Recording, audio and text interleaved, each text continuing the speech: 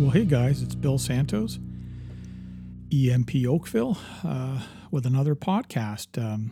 Today I want to talk a little bit about probably the most important skill set for a job developer to develop if they are going to influence an employer's perceptions, and that is your ability to ask insightful questions. Of all of the skills that you can master in the art of job development, the most important one when it comes to influencing an employer's perceptions of you, your agency, and your job seekers is your ability to ask insightful questions. There's an old adage in sales, it is probably my favorite adage, that says if you ask the right questions and listen carefully to the answers, someone is going to tell you not only what they want to buy, but how to sell it to them. And so for the job developer, the ability to have insightful questions prepared that can get the information that they need to better assess the employer's needs and then to assemble the appropriate response, this is essential. And very few people really talk about this, but this is the most important skill set for you to develop.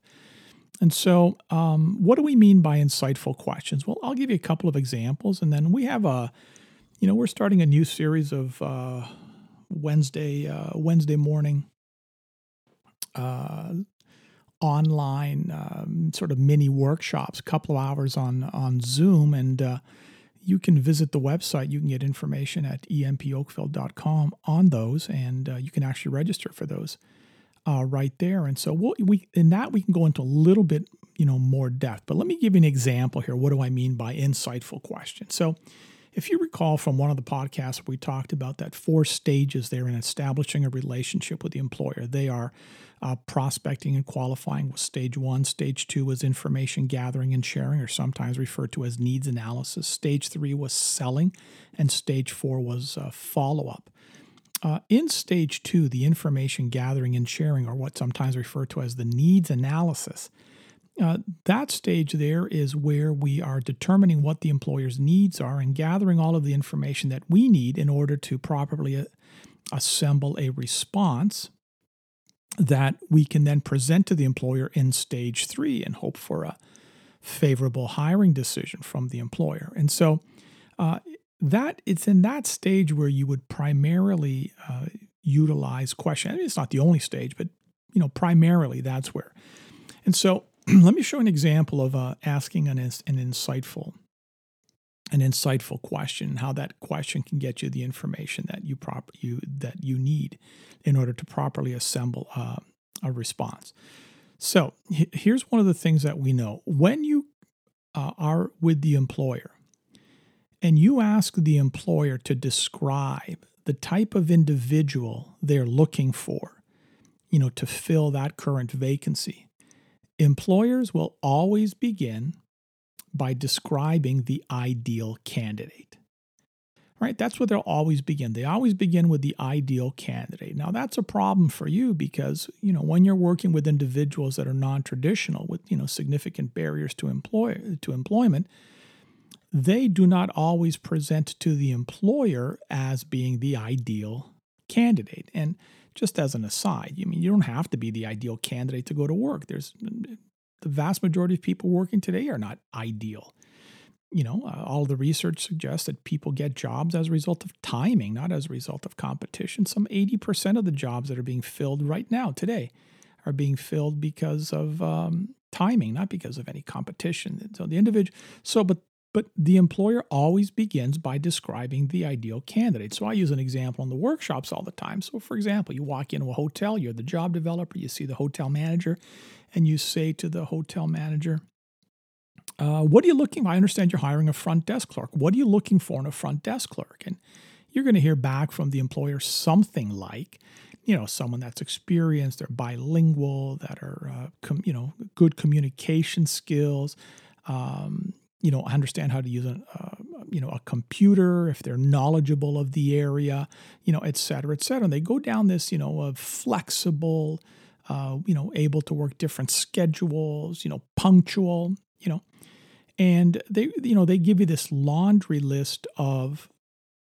qualifications and skills. And the reality is we've all been to hotels and not been checked in by that front desk clerk. And so, so you need to go into that, meeting with that employer, recognizing that if I'm going to ask the question, well, what are they looking for in a front desk clerk, or what are you looking for in an accounting clerk?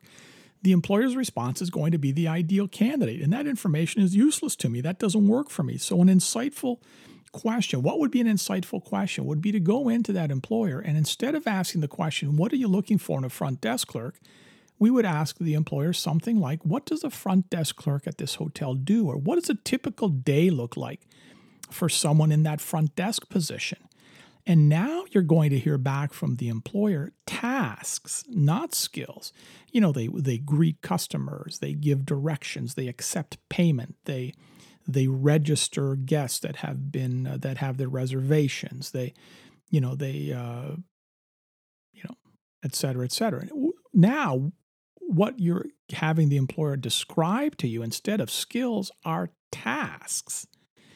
And that makes it much easier for you as the job developer to respond with the candidate and the particular attributes that candidate has. So I could say something like, so it sounds to me like if I were able to find an individual for you that, was punctual, wanted to work, was good with the public, enjoyed dealing with the public, and, knew the area here, that would I sort of be in the ballpark there as the kind of individual you would consider for this position? And so that we would call an insightful question, right? So one of the things you can do when you're dealing with individuals that have significant barriers to employment, rather than having the employer describe the qualifications for the job, have the employer describe what a typical day would actually look like.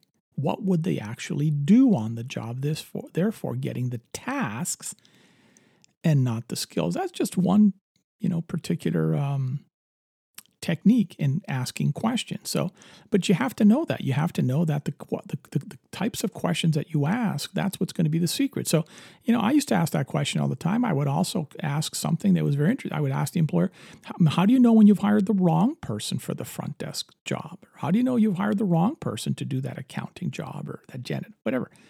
And it was very interesting that the employer would generally, in the vast majority of cases, respond with work behaviors and work ethic types of issues. Well, I knew when I'd hired the wrong person when they started calling in sick, routinely, or, when I started getting complaints, or when they weren't punctual, when they wouldn't show up on time.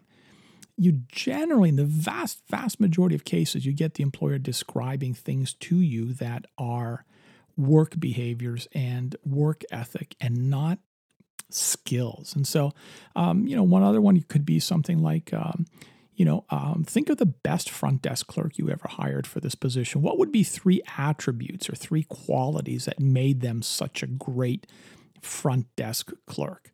And so then again, you're going to hear the employer describe work behaviors and work ethic as opposed to skills. And so I hope that little is a bit of a primer for you on the importance of asking good questions, insightful questions of the employer, because of all of the things you can do, nothing, nothing, has more influence on the employer and the ability to shift their perceptions than your ability to ask insightful questions. Hey, I want to remind you again of our website, empoakville.com. If you have any questions, don't hesitate to write to us at info@empoakville.com.